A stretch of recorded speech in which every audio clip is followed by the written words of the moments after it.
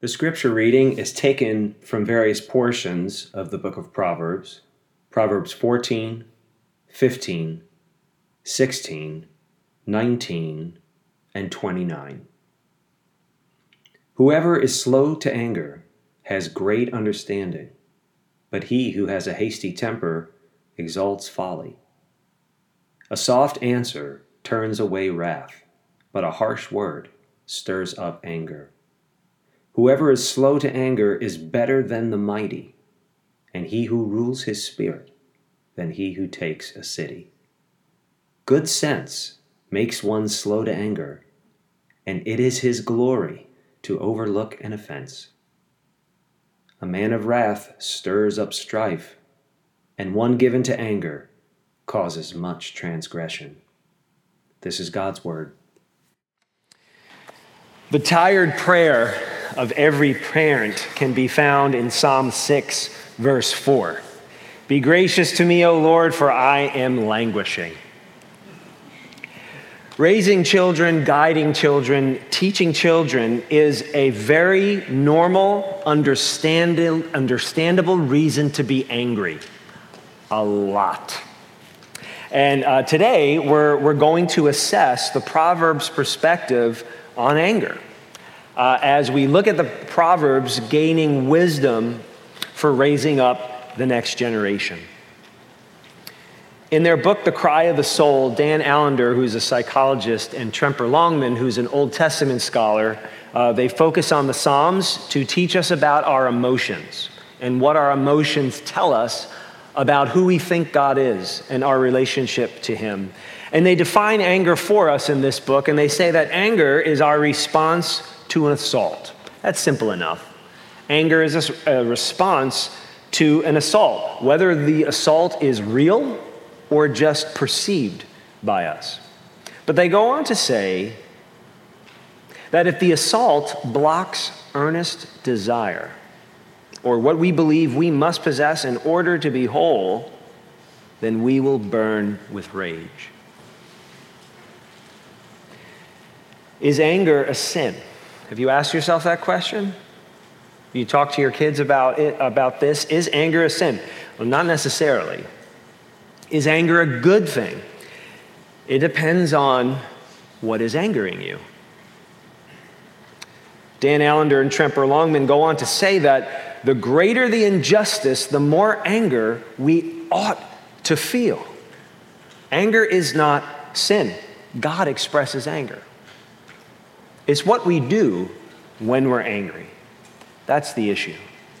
So our society is very quick to draw conclusions and to draw lines of division between ourselves and other camps, and then finally to draw swords, whether figuratively or literally. Quick to draw conclusions, quick to draw lines of demarcation, and quick to draw swords. However, the Proverbs teach us in chapter 14, verse 29, that he who is hasty with his temper exalts foolishness. Now, the Hebrew word to exalt something, it meant to publicize it, to broadcast it widely. He who has a hasty temper publicizes foolishness. And so think of our own culture. Think of social media. Think of how events unfold in the world and in America and how people share their opinions about those events, especially the events that impact them very personally, or the events that they perceive are very important. It is acceptable in our society, it is even considered righteous to publicize your angry thoughts and your angry actions. But the Proverbs teach us that that is foolishness. And the Proverbs teach us that there is a better way. There is an alternative way to publicizing your anger about something. It's called restraint. The Proverbs press the concept of restraint over and over. You know, our young people, our children, your children need to see the foolishness of the type of anger that is popular in our society. They need to see that the type of anger our society praises is actually foolishness from God's perspective. A wise person is patient and careful when angry.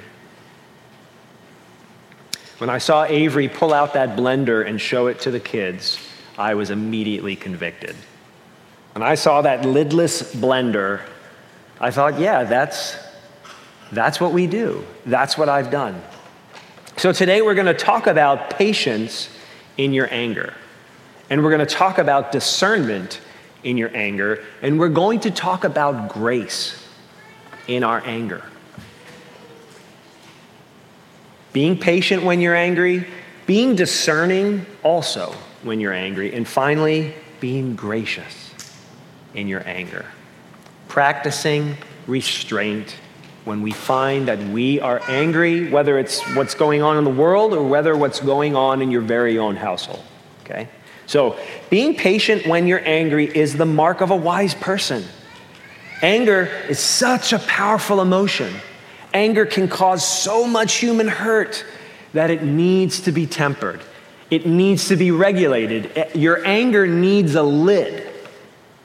So, again, chapter 14, verse 29, whoever is slow to anger has great understanding, but he who has a hasty temper exalts folly. So being slow to anger, literally in the Hebrew language, meant to be long of anger. Someone's anger is long, kind of like a long runway. Does that make sense? That your anger has a long runway before it takes off and gets out of you. Yeah? Slow to anger, long runway, long of anger. So the Bible doesn't demonize anger, it just tempers it. It moderates a person's anger. So a wise person develops a long runway, or let's put it this way, a wise person develops a long fuse.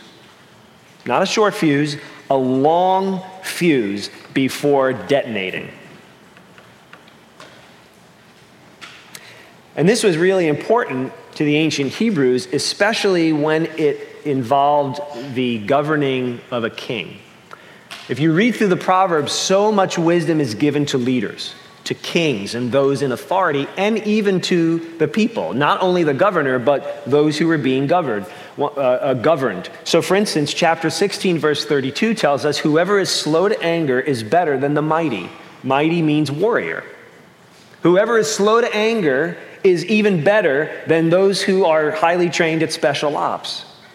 And it then says, he who rules his spirit is better than he who takes a city. One of my professors, Dwayne Garrett, in his commentary on the Proverbs, writes that a peaceful society is cultivated by both the governor and those who are governed, by those who are in leadership and those who are being led. And so he writes that a leader's patience helps him govern his nation well and helps him respond to other nations. But equally important, the Proverbs teach us, a people's discernment, a population's discernment to avoid unnecessary conflict is just as important. And I want you to think about our politicians, and I want you to think about social media, and I want you to think about the views that are popular in our society today, and do you see restraint in our government and in those who are being governed? This is the dynamic in which we are raising our young people today. Now, these principles for governors and those governed very easily adapt to the life of a family, don't they? Those governing and those being governed. Patience and restraint, discernment to know how to not make everything a conflict and a battle. There are, of course, crises that require your quick response as a parent, right? Like there are times when you just got to use your gut sense to respond in the moment. You have to. But you want to know what? Most of the issues, most of the complaints, most of the problems that we deal with as parents require patient restraint to sort out. Not everything is a blow up. Not everything is an absolute gut sense, quick respond situation. Otherwise, family members will make a conflict out of everything, right? And we know who these families are. We see them in the grocery store. We see them on the soccer field. They're the people who don't practice restraint in their home together. Naturally, they're not going to be able to practice restraint in public. Not everything is a battle. Not everything is a contest of wills. Look, if your 3-year-old son absolutely demands to go to church shirtless one day, you've got to win that battle as a parent. If your 3-year-old son wants to wear a Superman cape to church with a shirt on under it, that's okay. Not everything is an absolute drag down, knockout fight. Discernment, restraint. Now, you'd be right to say that patience alone will not reform a child. That's exactly right. You need something more than patience. You need discernment. Being discerning when you're angry is also the mark of a wise person. Look, patience, that long runway, that long fuse that you develop in yourself, that makes room for discernment. And don't take me literally. It's not like you need to be patient, and then you get discernment. They work together, all right? The patience provides you the long fuse, and you have room to work with now so that you can be reflective. You can be discerning. You can be meditative as a parent or a caregiver or an educator. Proverbs 19:11, good sense makes one slow to anger, and it is his glory to overlook an offense. Now, the Hebrew language, when it says to overlook something, it means to pass it by, to notice something but not take it up. So when you're browsing the fruits and vegetables in the produce section, and you look at a head of cabbage, and you look at a stalk of celery, and you look at other things, you decide to pass some things over. You see them, but you don't take it. You use discernment with what you're putting in your cart. It's the same thing with conflict. It's the same thing as we look at things that offend us or annoy us, and we're trying to figure out, what do I pick up? What do I take? What is important enough for me to take it and do something with it? And what can I pass by? What can I overlook? I could get ticked at that comment, but I won't, and I'll forgive it internally and not let it drive a wedge in our relationship and not let it ruin my day or the birthday party or the movie or dinner. Now, again, you have to address some actions. You have to deal with certain violations or comments, but not all of them. Not all of them. So, if you learn this, if you learn discernment, it will be your glory, the Proverbs say. Glory means adornments, like jewelry on your body.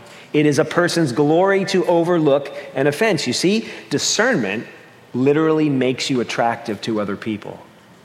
Having discernment in conflict makes you attractive to people, and having discernment in family issues even makes you attractive to your children as they grow up. Jesus, when angry, was discerning, was he not? If you've read the Gospels, Jesus was discerning in his responses to people when he was frustrated with them. His responses when he was angry were as varied and different as the types of people to whom he responded. Think about it. This is a great little biblical exercise. Somebody gave this to me once. Just look at all the ways Jesus responded to Peter. All the different ways Jesus responded to Peter depending upon the circumstance. More broadly than that, whether Jesus was dealing with Peter and said to him, "Get behind me, Satan," or to Martha by saying, "Hey, Martha, you are worried about way too many things." Or to the Pharisees, "You blind fools, you hypocrites." And to Peter again, "Put your sword away." Different circumstance, different response, even if to the same person. So what we're saying today is parenting and discipleship must apply that Christ-like patience and discernment. Whether you have one child and you have to help her adapt to every developmental stage she's going through in life while she's in your home, or whether you have many children and you have to apply discernment and a different approach to each of them based upon their God-given nature. Remember what Jim Cofield said last week? You can't change a child's nature. You can nurture them, though, to make good choices in life. And that's what we're talking about. Discernment when we're angry. So help your children develop a long fuse in conflict. A long fuse for conflict. A long fuse, slow to anger, is something that we can practically help our children develop, and it does glorify God, the Proverbs tell us. Back to Dr. James Cofield, the psychologist, he said to us in our Chesapeake Presbytery retreat last year, I thought this was so helpful. He said, what I try and do in my counseling practice and as a pastor in my church, and what I think we should be doing as parents and educators and caregivers, is to help children and young people put as much space as possible between what happens and how they respond to what happens. And that space that you're trying to help them, that you're trying to provide for them through counseling, through prayer, through teaching them and guiding them and disciplining them, and just helping them learn how to reflect, just like you do. Reflect, meditate on God's word, meditate on the situation and how God would have you respond. Help our children put space between what is happening in their life and how they should respond to it. Now, if you want methods and techniques for parenting, that's fine. We've got resources. We have plenty of books and resources to recommend to one another. And that's all good, but I'm telling you, we have to help our children develop a long fuse as a general principle. And here's the thing, you have to help your children develop a long fuse by tempering your own anger. That's the context in which they develop a long fuse. You need one. Fathers, do not provoke your children to anger. Paul was not a parent, but he was wise. And he knew what he had to say to parents, and he specifically calls out fathers. Isn't that interesting? There is something in a father that simmers up to a boil when a man-child decides to test your authority in your home. When a man-child decides that they can push you, that they can try and push you emotionally and mentally to the limit, there is something in you that just will make you crazy. And Paul knew that. Paul could see that. Now listen, if we don't temper our anger, then we will end up combating child foolishness with adult foolishness. And that is a zero-sum game, I can tell you from experience. You may win something and they will absolutely lose something. And they may fear you, but they will not respect you. The person filled with unrighteous anger, this is Dan Allender and Tremper Longman again. The person filled with unrighteous anger suppresses the freedom of others, trying to force submission. So if you are angry and when you are angry, because you will be angry, it's not a matter of if, it's when we get angry. Here's what we can ask ourselves in our anger. What am I trying to take? What am I trying to protect? What am I trying to prove? You recognize, oh, I am angry. What am I trying to protect? What am I trying to prove? What am I trying to take? Anger is a secondary emotion, Jim Cofield says. There is an emotion that is more foundational that happens to you before you get angry, and it's disappointment. Disappointment gives birth to anger.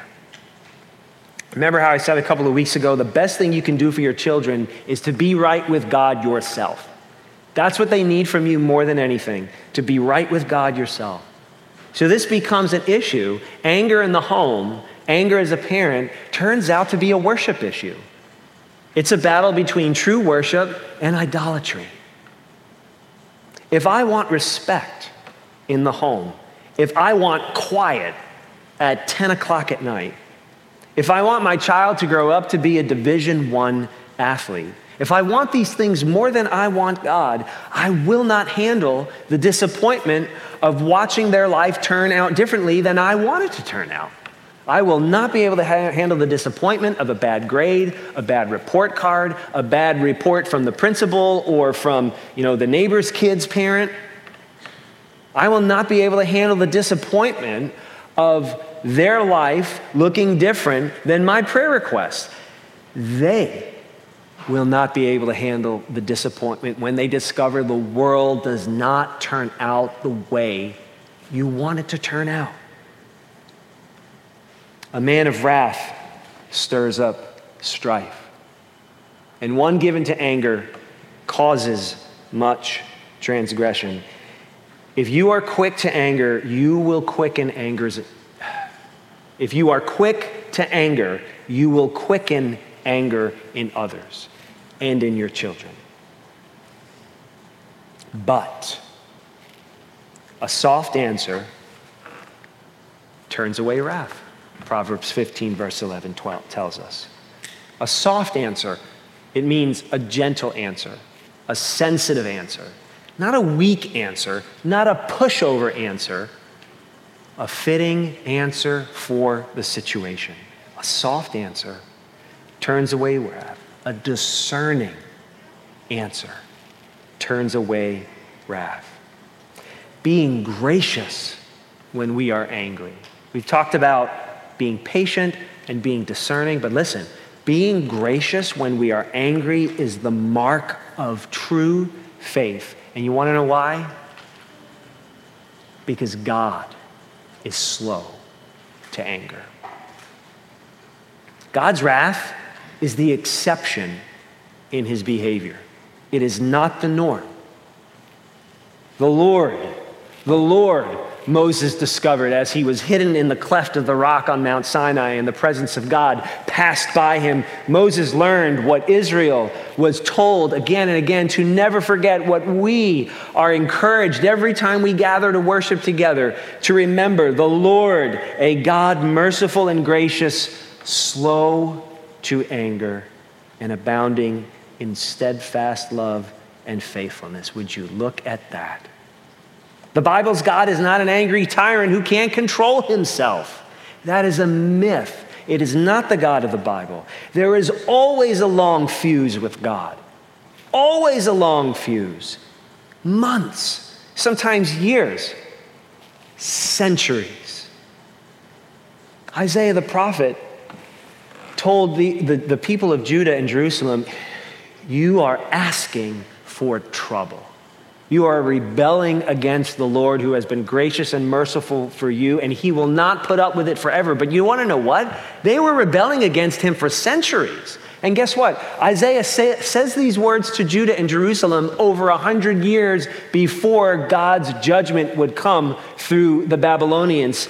The Lord waits to be gracious to you. And therefore, he exalts himself to show mercy to you. And he said, blessed are those who wait for him. Do you see it says the Lord exalts himself to be merciful to you. In a culture like ours that publicizes hastiness and anger and self-assertion, right? We are literally, this is what we are doing in our society with social media and technology alone. We are publicizing our anger. And some people take it to the extreme. They publicize acts of murder and vengeance upon entire schools, churches, synagogues. In a society that literally publicizes its anger, God chose from all eternity to publicize something else. God chose to make a public display of his Son. Before the entire universe, before angels and demons and all of humanity, God publicized Jesus, the Son of God, crucified on a cross.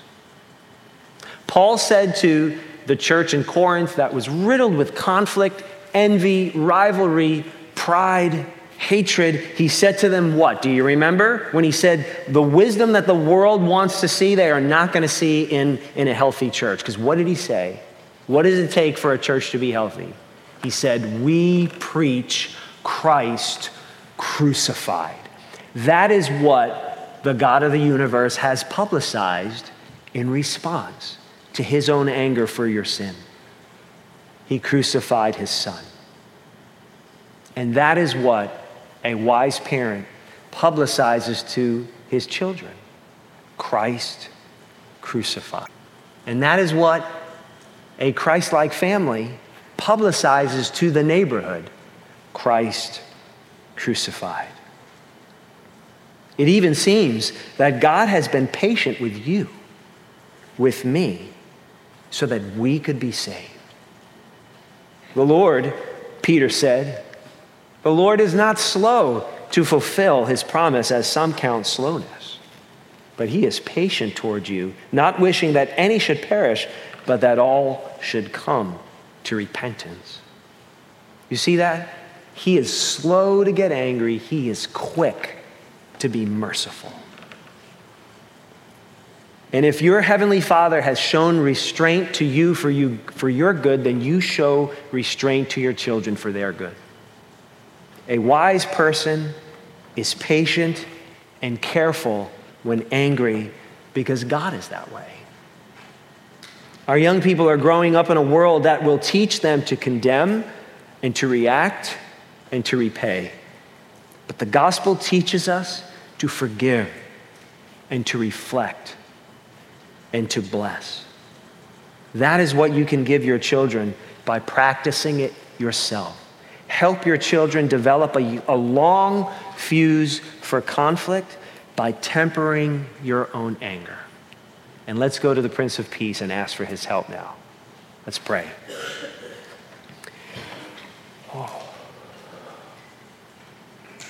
Our Father, it's so convicting, it's so hard to consider our ways and how we have fallen short of the glory of God as parents, as teachers, as caregivers, as disciple makers, as counselors, as grandparents.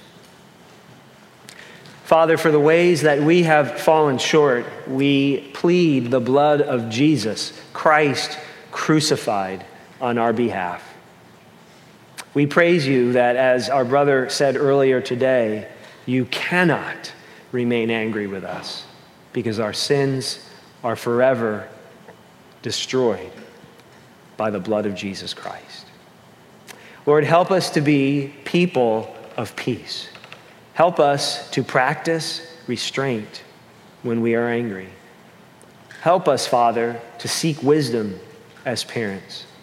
Help us to be patient and to be discerning. And even as you have been with us, to be gracious. Amen.